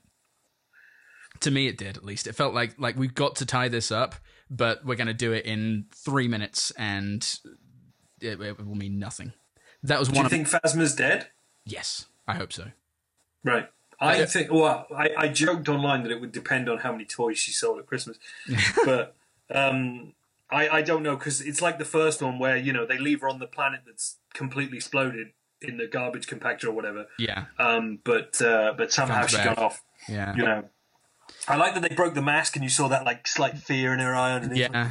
But I don't know. I think you might see her again because she looks cool on posters. But again, it felt like a nothing character. She just feels like a prequel character to me. She feels like someone from the prequels, like what the hell is his name? The Watto, or not quite the level of a Jar Jar, because she's not comic relief, or maybe even Darth Maul. Okay. Her prevailing characteristic is that she's a badass and nothing more. Well, not even that she's a badass, cool. but she looks cool, and it's a cool image and stuff. And actually, in that respect, Darth Maul is probably a really good comparison, because it was kind of like I was amazed that like if all she did in the first one was have a blaster pointed at her and go turn off the shields, and she just did it. Yeah. That there was no demotion or anything that came off the back of that. Oh, good point. So in this one, she's still got her position, and she's still just doing that same thing. Yet it would appear she never had a plan. Like, she could have just, like, in The Force Awakens, could have just turned on the shields again really quickly. Yeah, I thought so. But she just did it and then got thrown in a garbage chute or whatever. And then apparently, no, still a trusted proper general, battalion commander. But maybe no one else knew that ever happened. Oh, could be. Yeah, in the fog of war, it's only been 2 weeks. Yeah, a Kevin J. Anderson Phasma novel could really expand on the guilt she feels throughout her time. Maybe there is one, I don't actually know. But anyway, I don't mind. They did as little with her in this one as they did in the last one, and it was just kind of like, oh well, at least they didn't try and do any more. I would like that to be the end of her, but I have a feeling if it's JJ next time around, then she'll probably be back. Okay. You saw her go into a fire, like a big fucking ball of fire as well. But it doesn't mean they can't bring her back, because she was on a planet that exploded last time. You should have robot arms or something, Just a head. Just a floating head.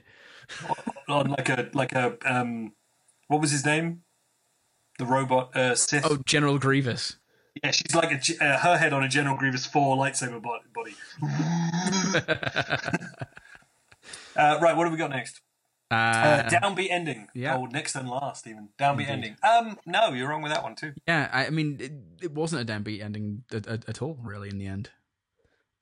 It was kind of a parallel, just the visually thinking about it, there was a bit of a parallel to Empire, just because of this kind of staring out of ships type thing.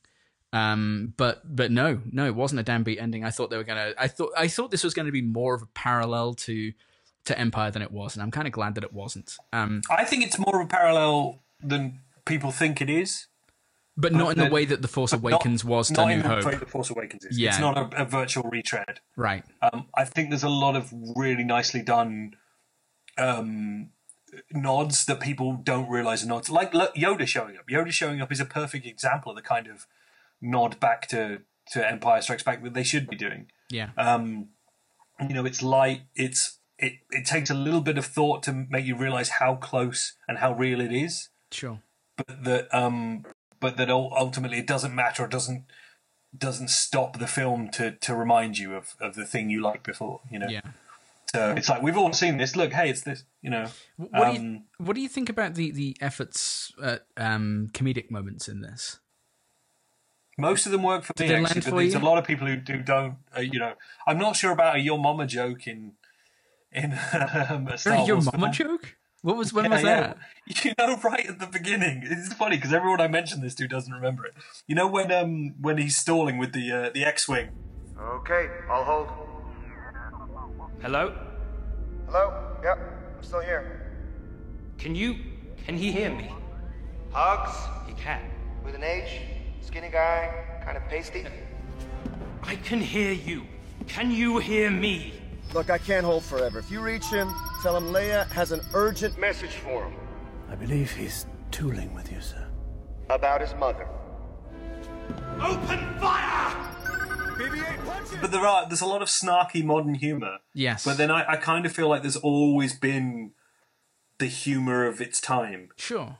in these films, whether it was Leia being like, get this walking carpet out of my way, Yeah. or boring conversation anyway, we're in a lot of trouble or whatever. Yeah. Or what was it? Never tell me the statistics or whatever it is. Never tell me the statistics. Never the tell me odds, the the odds. odds, yeah. Never tell me the odds.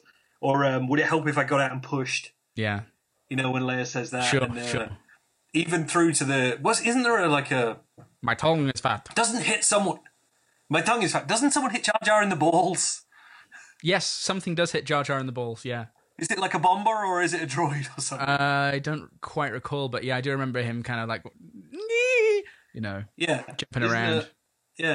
Either way, like I feel there's always been this humour. This is a very modern kind of humour, and I think there was still some of this kind of humour in the last one. Sure, there was, as well, but it's a bit more the delivery of it and some of the sentiment and some of the words like are used are very now. But then, what do you want it to be? Yeah, you know, I think it's very nitpicky. Most of it worked for me, but I lolled a number of times. Yeah, I did too. When you try and put things in like or take it out of the now, you end up with things like the language of Battlestar Galactica, where you've got Daggits for dogs and Yarans for years, and it just sounds silly in 5 years. Okay. And so I'm perfectly okay with using kind of contemporary style humor in a non-contemporary setting. I think that's fine.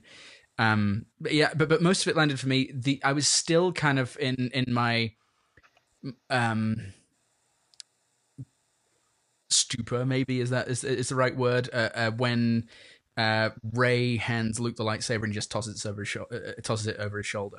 I chuckled, but not as quickly as everyone around me, because I was still in The Force Awakens in many ways, and there's that. It's such an emotional moment at the end of that, and you see Luke for the first time in decades. You're seeing Luke Skywalker, and for that to be undercut with like and I know this doesn't happen, but in my mind, the beautiful John Williams London Symphony Orchestra score.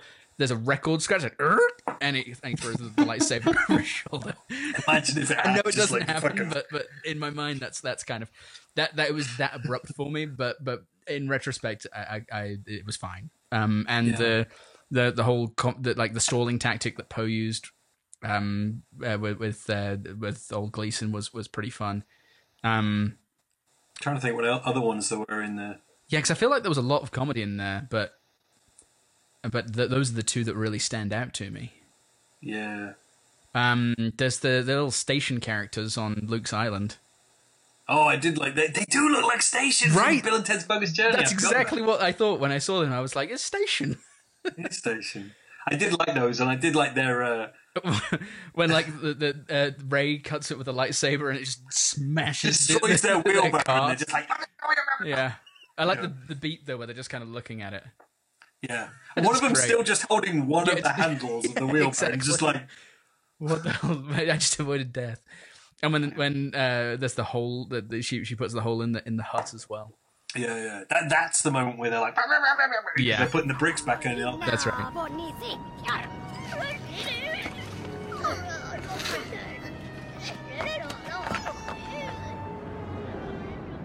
I was cleaning my blaster, it went off. Let's get started. Who were those things? Caretakers. Island natives. They've kept up the Jedi structure since they were built. I don't think they like me. Can't imagine why. And there's the stuff with the porgs. I guess the vegan moment for you it was a comedic beat, wasn't it? Where Chewie's like struggling with the morality of eating a porg while being stared at by porgs. People did laugh around me, and I didn't laugh. I took that quite seriously. Oh, really? Because I do. That is now going to be the explanation I give. Because I struggle anytime I actually like, oh, why are you vegan? And I give a different answer every time because there's no one reason. It's not boiled downable. No. But now it's going to be, did you see The Last Jedi? You know that scene when the animal is looking at him and he's eating the animal? That. Like, it's a thing. It's a thing that can look at you. Yeah. Like, But also the other there's two other good examples of that. Oh, it was all in his beard though. I just didn't like it. The milk. That milk was in his beard. And the stare, the kind of like creepy satisfaction of the thing. Yeah. Anyway, but also then the animal rights thing is kind of a big one as well. I really like the animal rights. So actually, I don't know. I followed Rian Johnson's career for quite a while. I don't know where he sits on the terms of vegetarian, vegan, whatever. I want to find out now because I feel like that has to have been made by someone who has lived this lifestyle because of the way you end up just relentlessly thinking about all this shit all the time. Okay. So, but or, anyway, or at least has strong feelings on it. You know, even if they haven't lived it, at least he's got strong feelings on it. So yeah, I mean, I agree with that definitely. The reason I it wasn't message related as far as why I found the kind of the horse cows being released scene objectionable. It's just a whiff of the prequels, and also I thought, well, they're on this tiny. It's established at the start when they're parking on the beach. And you see that one like ship go off the waterfall. Yeah. It's established there that that this is kind of like a small little island on a planet that's fairly remote. At least that's kind of the way I interpret it. So my thought was, well, yeah, sure, you released the horse cows onto the island into their natural habitat, but aren't they just going to be rounded up straight away again? I have to admit, like, having grown up on a farm, I did feel that same way. Because, like, she, Rose, when she's kind of... I'm trying to remember exactly what she says. Go.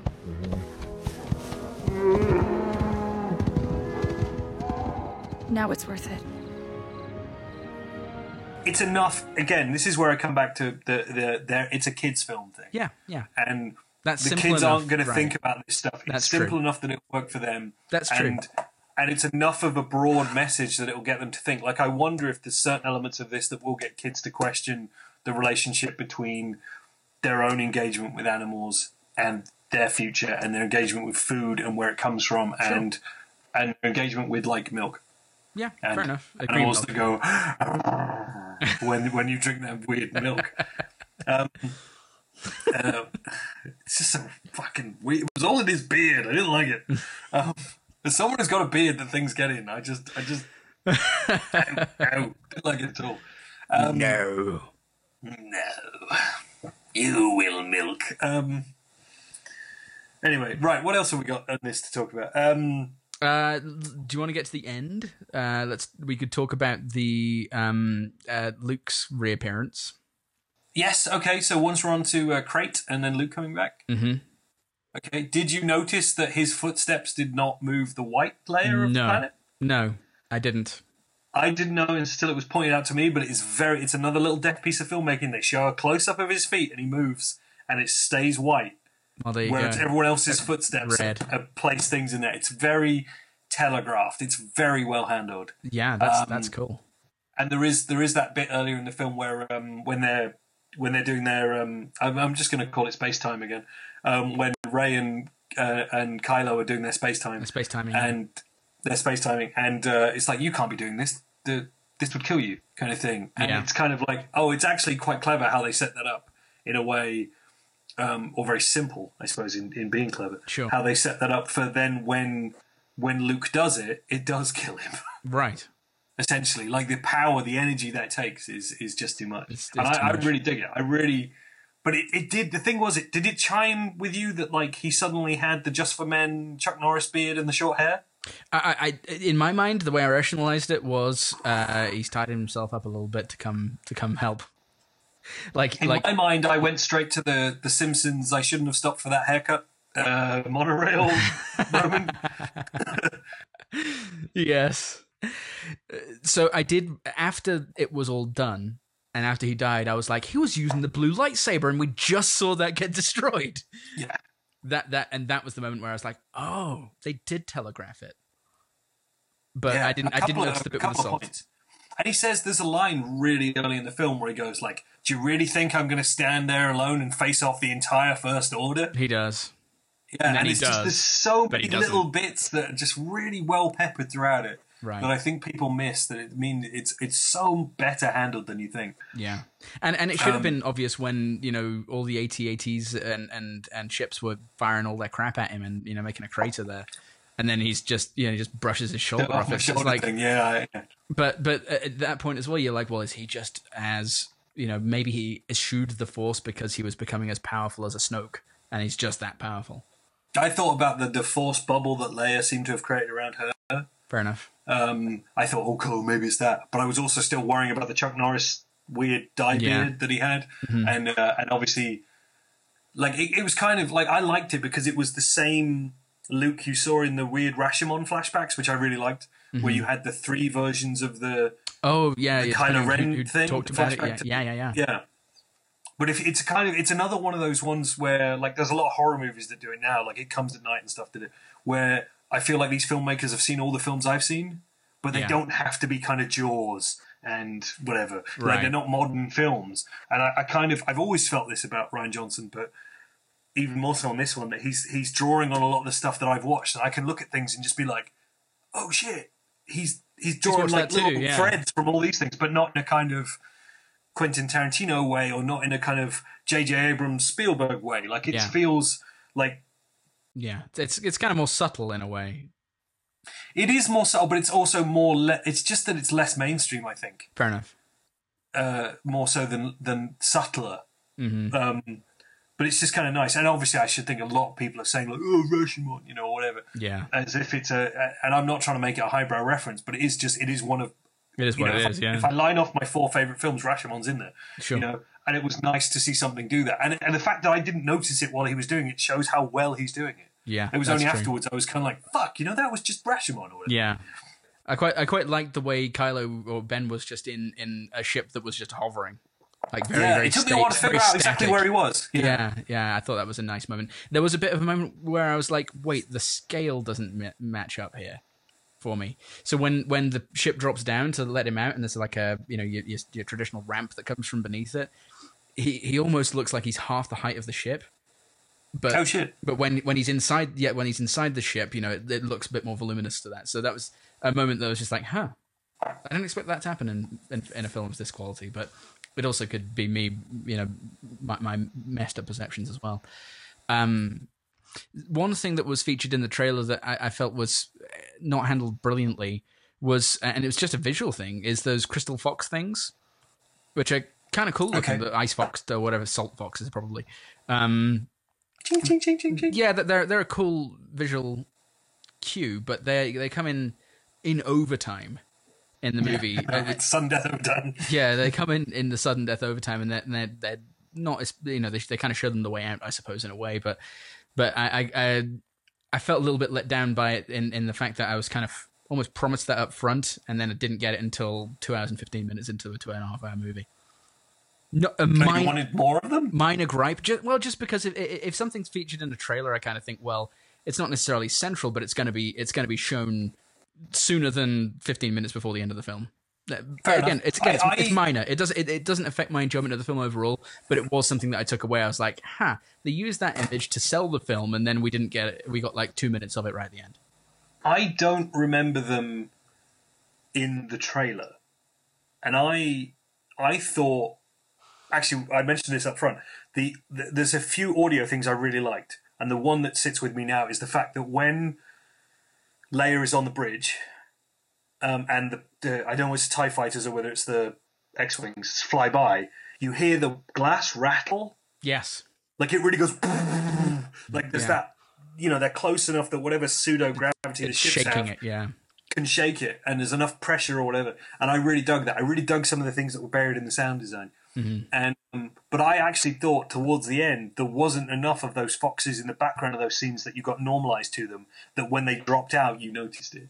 Because they're like they actually addressed that, like where are those noises? And I thought there could have been even more of that ting ting ting ting ting, those fox guys banging around. I really loved that when there's that last one going through the rocks and they think there's no hope. Oh yeah, He shines the torch in it, and it does that eyes thing where you get the kind of like foxes and other things have that kind of weird reflection off the back of their eyes. I really dug that they just bothered to put that in. Yeah, it was nice visual It's just touch. a nice feature. I agree. Other than that, I actually didn't think about them too much. No, fair enough. But I it's like everyone else's, worries and stuff. Like it's a fair criticism. Like if you notice them enough in the trailer that they weren't in there enough or whatever, then that's a shame. It wasn't that they weren't in there enough. For me, it was that they weren't in there soon enough, I suppose. If they went back and put one in random scenes throughout the film, like there's one on the bridge with Leia, there's one dressed up in a long ear suit competing in the race, and do you think that it's got a tiny little kid on it? Yeah. Do you think that'd be enough for you? Or the little guy, yeah. Or the little guy who was feeding like quarters into BB-8 is riding one of them. I loved, actually, talking of sound design, again, after that scene when BB-8 walks around, when he's rolling around, you can just hear those coins rattling inside, yeah. I love that he uses those weapons as well. That was great. Until he fires them all out. That was kind of fun. And then the Benicio del Toro, who we haven't spoken about at all, actually, we'll get to him in a sec, he's just there picking up the coins and stuff afterwards and filling his pockets. Yeah. What did you make of him? I enjoyed his character, but I misidentified him when he first came on screen as Andy Serkis, and I was thinking he was something to do with Snoke. Oh shit! Okay, that's fair. He looked kind of like rough Andy Serkis, and I was like, is that Benicio del Toro? I couldn't quite tell because I didn't know Benicio del Toro was in the movie, but I knew Andy Serkis was in it as Snoke. So I was kind of thinking, is he a projection of Snoke to lure them away, given the fact it was to do with something to do with Snoke and. I don't know, and maybe that was the Master Codebreaker who was. yeah, it's kind of like my my reasoning at the start of It Comes at Night, where I was like, oh, he's a post-apocalyptic hitman. It just kind of quickly built this theory quickly built in my head. But no, I thought I enjoyed his performance, and I get the feeling we're going to see more of him. I hope we do. If JJ takes over and kind of goes, we're never going to see him again, I think there'll be something missed. No, I'd agree with that. He's indicative of a feeling I have about this film, where all our major players, are they. I think they all have consistent character types. Sure. And I think in every moment throughout their specific storylines, they are true to the characters. They are, and I think that's what makes it good filmmaking for me. I don't think there's anyone in there who thinks at any point they are wrong, that they are doing the right thing. And he's a great example of that, because he does that. It's perfectly summed up in that last little thing where he's got his big old weird boxes of money, and he's got the first order taken into the ship, and Finn says something like, take it easy, Big F.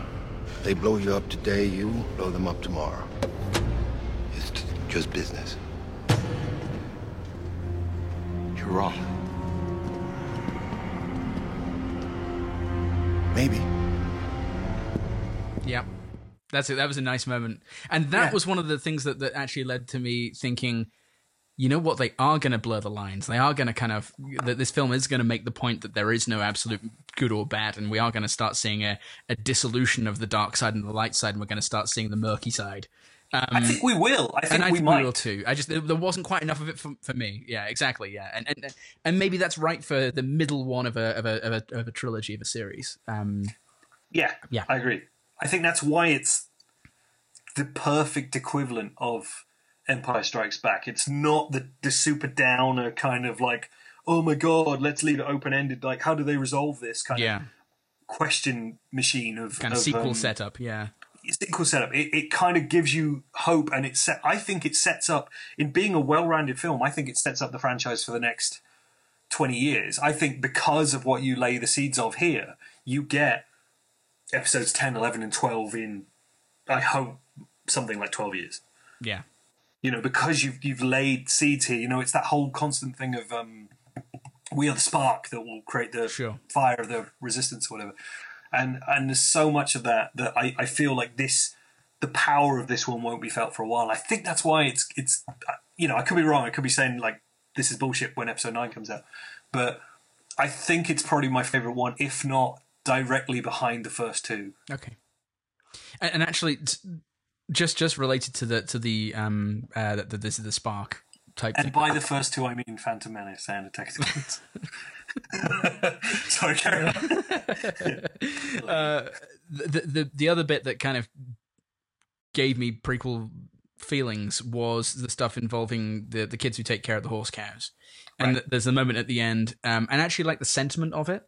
But it's just it was a purely visual thing that just kind of gave me Annie flashbacks, like little kid Annie flashbacks. That's fair. Was when the kid comes out after they're and I'm really confused as to where we are in terms of time. When he's talking, there's the kids talking that other language and you hear Luke Skywalker, Jedi Master, and stuff like that. They're telling the story of the crate thing, okay, so that's what I thought. Yeah. And then he grabs the broom with the Force. Which, a nice moment, but it was just the visuals of that, and you're kind of like your pit boss guy or whatever he is coming in to telling them to, that just that felt like something out of a prequel, just in a certain way. But the sentiment behind it, I'm fine with. I mean, we all watch the prequels, we all watch all of them, but. I think this makes the prequels look better because it does those universe expanding elements, which you're going to need. Else it's going to feel so limited if you just keep it to the same beats all over again. So true. That have to happen, but it does them the right way, and it does them convincingly, and they feel emotionally true, and they kind of expand everything in the right way. And that's why I feel like anyone who criticizes the Canto Bight stuff, you can't have what I think is actually a beautiful moment at the end, which does show that there is a future for the Resistance with those kids. Like, those are the future rebel scum, right there. Sure. And I get that the kids aren't perfect actors, but they're telling, like, the acts that happen early in the film will become the legends that will inspire the future. And that's where I think it's really special. That's interesting because you're turning me around a little bit on the Canto Bight stuff, because that to me, I knew I could. did feel like the weakest element of the movie, and when you mentioned B story and like a TV show type stuff, I was like, that actually is kind of what it seemed like. The fact that without all of that, you don't get that moment. You can't have any of the build up, or at least it makes no sense. If you do stick that moment in, you're like, well, where the heck is this coming from? Just be nothing. Just some dumb kids on the thing. Yeah. I think they built themselves a Get Out in, because there's that shot before they go back to Canto Bight. There's a shot of just everyone on the. Is it on the Falcon? Yeah, no, it's everyone on the Falcon, and it's a bit Ragnarok. It's a big like, hey mate, we're going to get on the ship, and do you want to come with us? And everyone who's left is on that ship, and there's just that little like tableau of them all speaking. Like, I forget who Finn's talking to, but he's talking to someone he's not talking to. He's not usually related to or whatever. And there's Ray and Poe, and there's just all these characters are just there, and that's the moment where you could have gone like, this is what we've got. These are our players. Yeah. One. Yeah. But you don't. You then you just slowly nudge across the galaxy, and you have this true show of the future. Yeah. And I don't think you get to that moment without having the Canto Bight stuff. Okay, you can't. fair enough. And I think by telling that story of Luke Skywalker, and by having that kid, and that last moment where he's almost got that, the broom is a lightsaber if you look at the way that shot's handled. Yeah. And I just think it's a beautiful moment. But anyway, what else haven't we touched on? What else happened? Plenty. I've seen people bitching about Poe Dameron's storyline and how Holdo doesn't tell him the plan and how that's wrong. Well, so I think one of the things the way I took that is and actually a running theme through this movie for me was people don't communicate well, and it leads to bad things. Now, I'm fine with that as a narrative device, but I kind of feel like there should be some learning from it, and I feel like that there probably was, but the running theme of this movie to me did seem like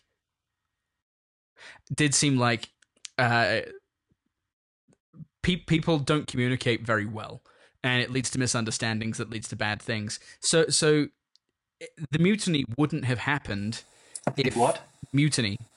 Oh, it sounded like you said mutiny. The mutiny wouldn't have happened. I'm saying it Welsh, okay, for Rian's sake. For Rian Johnson. Rian Johnson. Mutiny.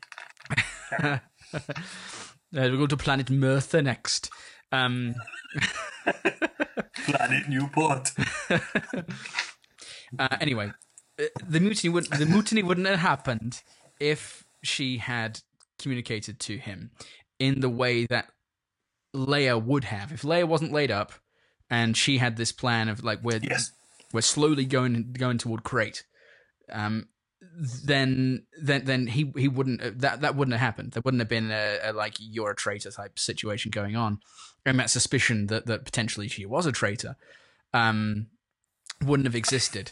Yeah, so I can see why people would complain about it, but it was a narrative device. It was something that was used to further the plot. So I disagree. Carry on. But the lack of good communication was frustrating for me in the movie. Definitely, absolutely. I was like, if you just told him, then it would have been fine. But would it have? I want to hear. You're shaking your head. I want to hear what you say. I think right. There are so many points, and I should have mentioned this earlier on, and it ties back into Snoke's. And how he reacts to Kylo Ren and stuff as well. I think there's so many bits in this where you check your entitlement, and smug people cause problems, and smug people with entitlement cause problems. And I think it ties into Rey, it ties into Finn to an extent, it definitely ties into Poe Dameron, it definitely ties into Snoke. Okay. But they're still acting, like I said, I think they're still acting consistently and truthfully to themselves. Yes. As fictional characters. But look at it, like, take it like this, okay? Like, Leia's laid up. The last thing you know as you're the new commander, Leia did was demote this guy because he got the entire fucking fleet killed. True, with the bombs in space, which didn't quite... It's actually, apparently, there's a giant explanation of exactly how those work, and it makes sense. Okay. That's what I thought, because initially, my initial reaction was... Wait, we're in space, there's no gravity, and then I was... Why are you just dropping bombs? Yeah, it was a stop-it moment for me, so... There's something about they're propelled, and then the magnetic thing, but also the fact that it's the same with the window rattling, actually. A thing the size of a dreadnought would create a pseudo-gravity, and they would be... Okay. They would be drawn towards it, but also they're propelled towards it anyway. But anyway, apparently that's in the books. Like those big fucking visual guides and Haynes manuals they make for this. Yeah, the blueprints they make for all this stuff. So it's all type in that. But anyway, so your point about Holdo is that she's not emotionally connected to Poe in the way that Leia is. She doesn't know him, so all she knows is he got demoted. He got demoted. He busts in on you on the bridge, being all like, "What the fuck?" Yeah, and she's just like, "Get the fuck out of here! You just got everyone killed." Like this. He has absolutely no right to be told what's going on. That's true. And I think if you, not if you personally, but if people think that he has a right to do it, you need to look back at like how you analyze that character. Yeah. And I think it's so nicely handled. It's kind of like as long as everyone's on the same page, it's fine. But this is where Holdo and Poe Dameron aren't on the same page. Right. They both have a mutual love for Leia, but they've never. Their Venn diagrams or whatever have never crossed over. So he's just this prick. And in the entitlement stakes, like if you do go and see it again, look at the bit where they focus on him when when she's being announced. Yes, I noticed that bit because he thought they were going to say him. He thinks it's his fucking time. They thought they were going to say and that was exactly because at that moment he did kind of come off as like, well, I knew it wasn't going to be you because you're just a flyboy and like you said, you just got demoted. Yeah. So how is it possibly going to be you? But he's central to the story. Because he thinks it is. Yeah, because he thinks he's like, I'm the fucking big shit, like. Yeah, that's true. And that's what I love about it. It's literally addressed, and again, it's kids' films. There's a line that literally addresses it, and people are missing it. There were heroes on that mission. Dead heroes. No leaders. Yeah, because there was a great moment in that scene where everyone's cheering because the dreadnought's been exploded, and she's just looking at the little diagram, and there's like 3 or 4 red. Boop, boop. I knew that was coming. I was like, there's going to be a solemn moment where she realizes this came at a great cost. And that's it. So there's the smugness and entitlement, and the whole film, I think, is about how to really achieve something you need. And actually, Luke addresses it as well, doesn't he? He says about the Jedi Order, the past version of it, like you were saying earlier on. He says to think of yourself as more than that is vanity. Yeah, he does. Yeah, that's and there's so much of that runs through it. I'm actually getting really amped up about it. I want to go and see it again. Because it does run through all of it. And the film is ultimately about failure through that kind of That hubris almost, yeah. Hubris, yeah, and that's true. And one of the moments from the Yoda scene that stuck out to me was that he said, that the greatest teacher is failure, essentially.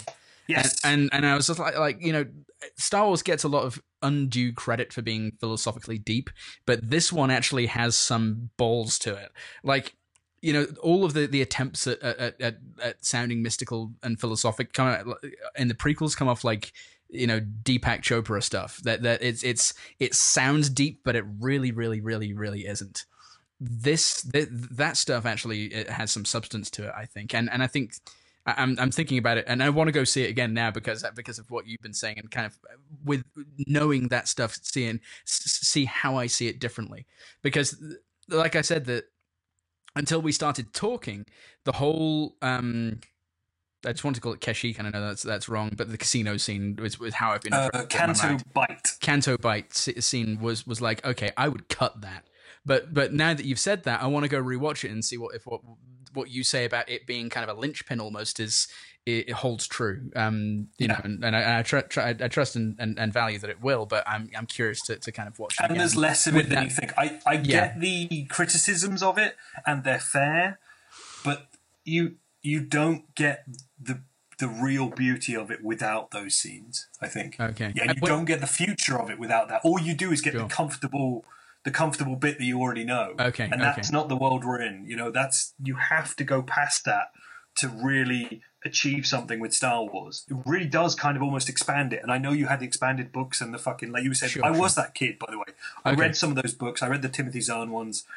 I read the comics. Like, I've dipped in and out of like the Dark Horse 90s.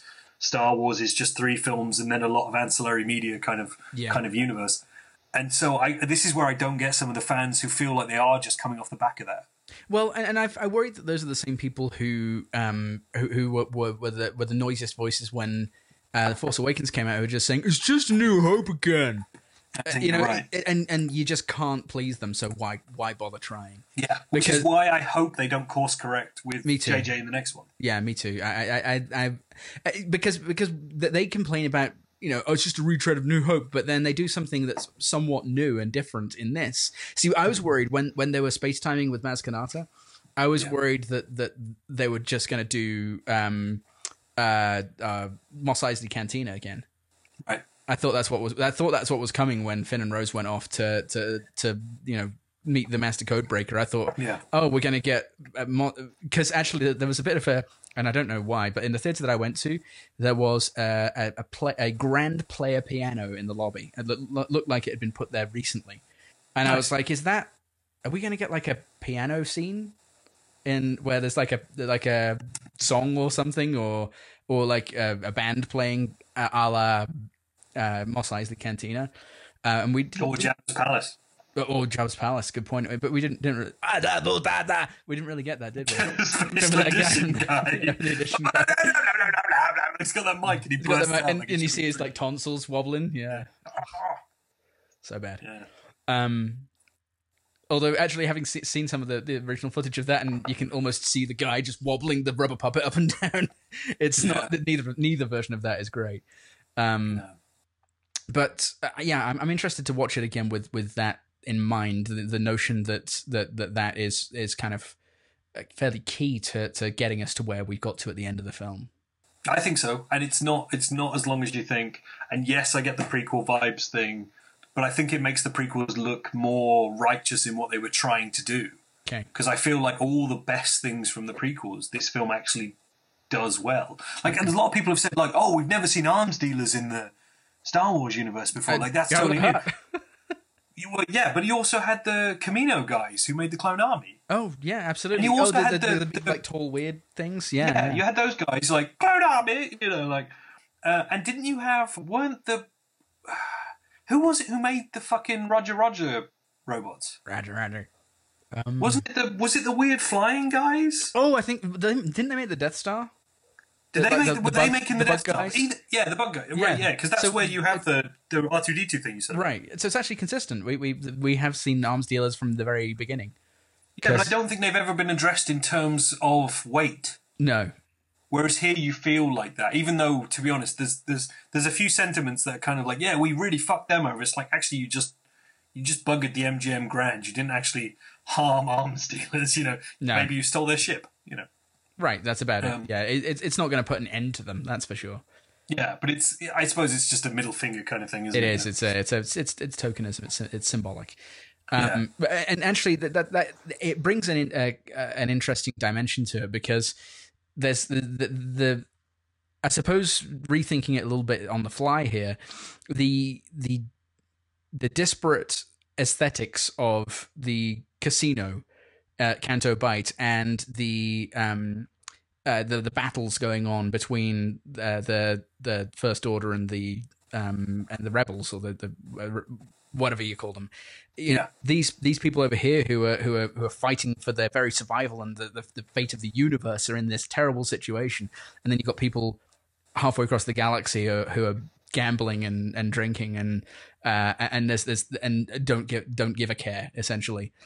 That's kind of an interesting parallel to me, because even in the previous ones, in fact, my kind of key I suppose gangster go-to is Jabba, and he's and he kind of lives in that seedy world in a way, and these people are living in this opulent world, which is very very different.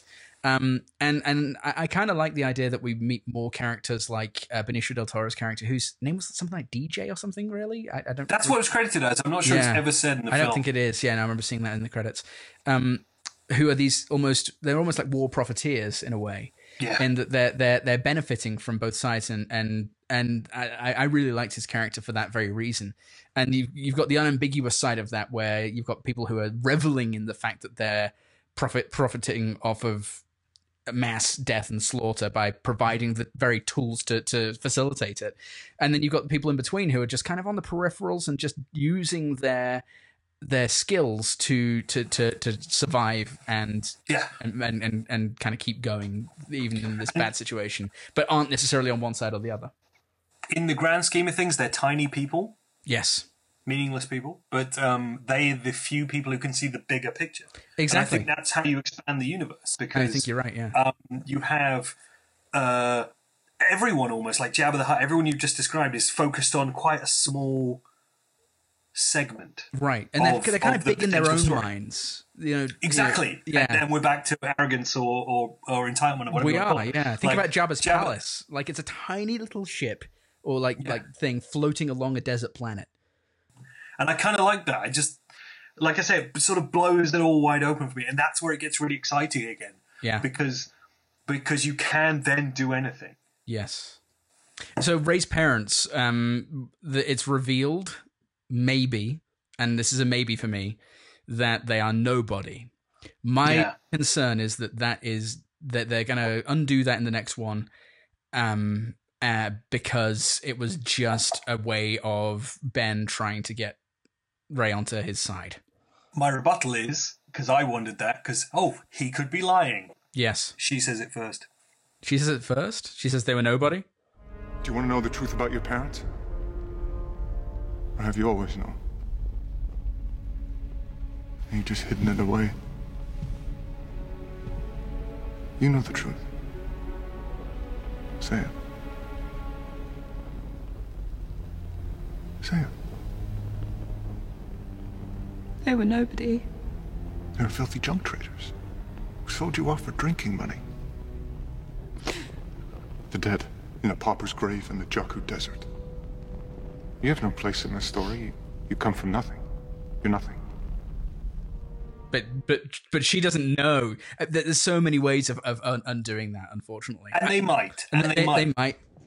But I like the idea. I prefer the idea that they were drunk scrappers who sold her for their next drink, for booze money. Yeah, for booze money. I think that's a. I kind of want to get away from everyone in the Star Wars universe is related. Why do you need backstory for everything? I always had this thing with horror movies where backstory is bullshit. You don't need the Michael Myers as a kid movie. You get that one scene at the start of Halloween. Yeah. And that's all you need. Sure. You don't need to know where the monster came from. Right. But I think actually that scene is in rewatching is again deftly created so that you can allow minimal room for them to retcon it. I hope they don't. You shouldn't, let's say. shouldn't back out of it. Yeah. And if he'd just said it, he could be lying. Just to go back to Poe Dameron, I've got one last bit because I think the Poe Dameron arc in this is perfect, but I think everyone's just ignoring it. It's his. He probably is going to be the leader next time round because Holdo's gone, and they're going to have to do something with, getting Leia out of the picture. Yeah, I don't know how they're going to do that. But it's a shame it's not the last line she says. But when he has that moment where he's realizing what Luke's doing, he's stalling. It's a giant flashback to the beginning of the film and the heroes versus leaders, and it's his moment where he actually becomes a leader and he drops that thing back, and it's all about everyone. It's not about me or whatever. Yeah. Or it's not about this one moment. It's about the rest of time. And Leia just goes, "What are you looking at me for? Follow him." Yes, I like that moment. That was a fun. and That that's was almost like a passing of the torch. It was.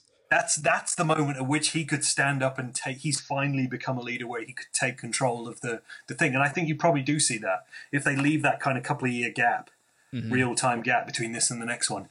He's your next obvious leader of the Resistance, Rebellion, Rebels, whatever you call it. Yeah, that's a good point. I like that.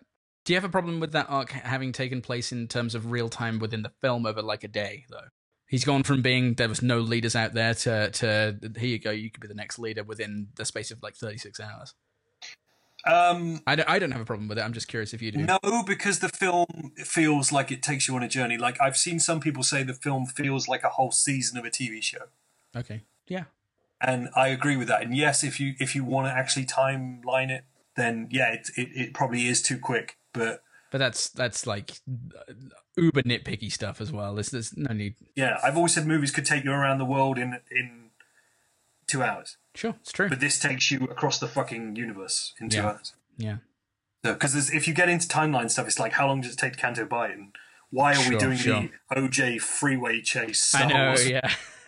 It's a movie about space wizards. The idea that a movie about space wizards and an intergalactic force and robots with characters can stretch the levels of credulity or the limits of credulity when it gets to that point, when you've already accepted all of this stuff, is what I have a problem with. And but he wouldn't have done this because this is how it works. Like, no, you don't get to say that. The filmmakers get to say that. It's the Looper, it doesn't fucking matter moment. Again, like remember, like, why were you not, when you were a child and you invested in whichever Star Wars first got you, you didn't analyze it this way. And like, this is if you can find this clip, I want you to put it in here. There's a great moment, and I don't know why, but this is the second time I've come to Willy Wonka in this discussion. There's that great moment where Veruca Salt is licking the wallpaper, and he says the snozzberries taste like snozzberries, and she's like, "Who ever heard of a snozzberry?" And it just cuts to him, and he's like, "Wait a minute, must show you this. Lickable wallpaper for nursery walls. Lick an orange, it tastes like an orange. Lick a pineapple, it tastes like a pineapple. Go ahead, try it." Oh. I got a plum. Grandpa, this banana's fantastic. It tastes so real. Try some more. The strawberries taste like strawberries. The snozzberries taste like snozzberries. Snozzberries? Who ever heard of a snozzberry?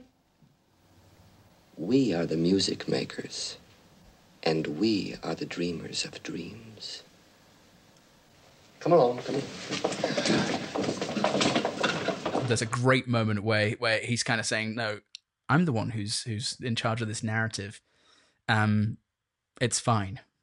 Yeah, but all of that, everything you just said. I just think the film, and I think I worry because I tried to go into the film without a cynical Mike Stokelaar, sorry Mike, eye on it. I think we all have an element of that in us, but it's like you were saying, it's either taking it too much on like Disney's terms, like the vlogger kind of self-promoting lie machine kind of towards it, or too much on their own terms, like I'm the center of the universe kind of attitude. And again, like the characters in the film, neither of those are wrong if you're being honest to yourself. Sure. If you take it on what's best for the film, what's best for the franchise, and what's best for the characters that you're investing in, it's what it needs to be and exactly where everything needs to be going. Everything about this one makes me feel that they are actually respecting filmmakers and ideas and trying to do best by the trilogy rather than just like, let's make a load of, let's grab cash and get out. Right, yeah. You know? And they get, so was it, I thought I saw at the credit that it was that Rian Johnson was heavily involved in the writing of this, right? His credit, I believe, is just written and directed by, I believe there may have been a co-writer. Okay.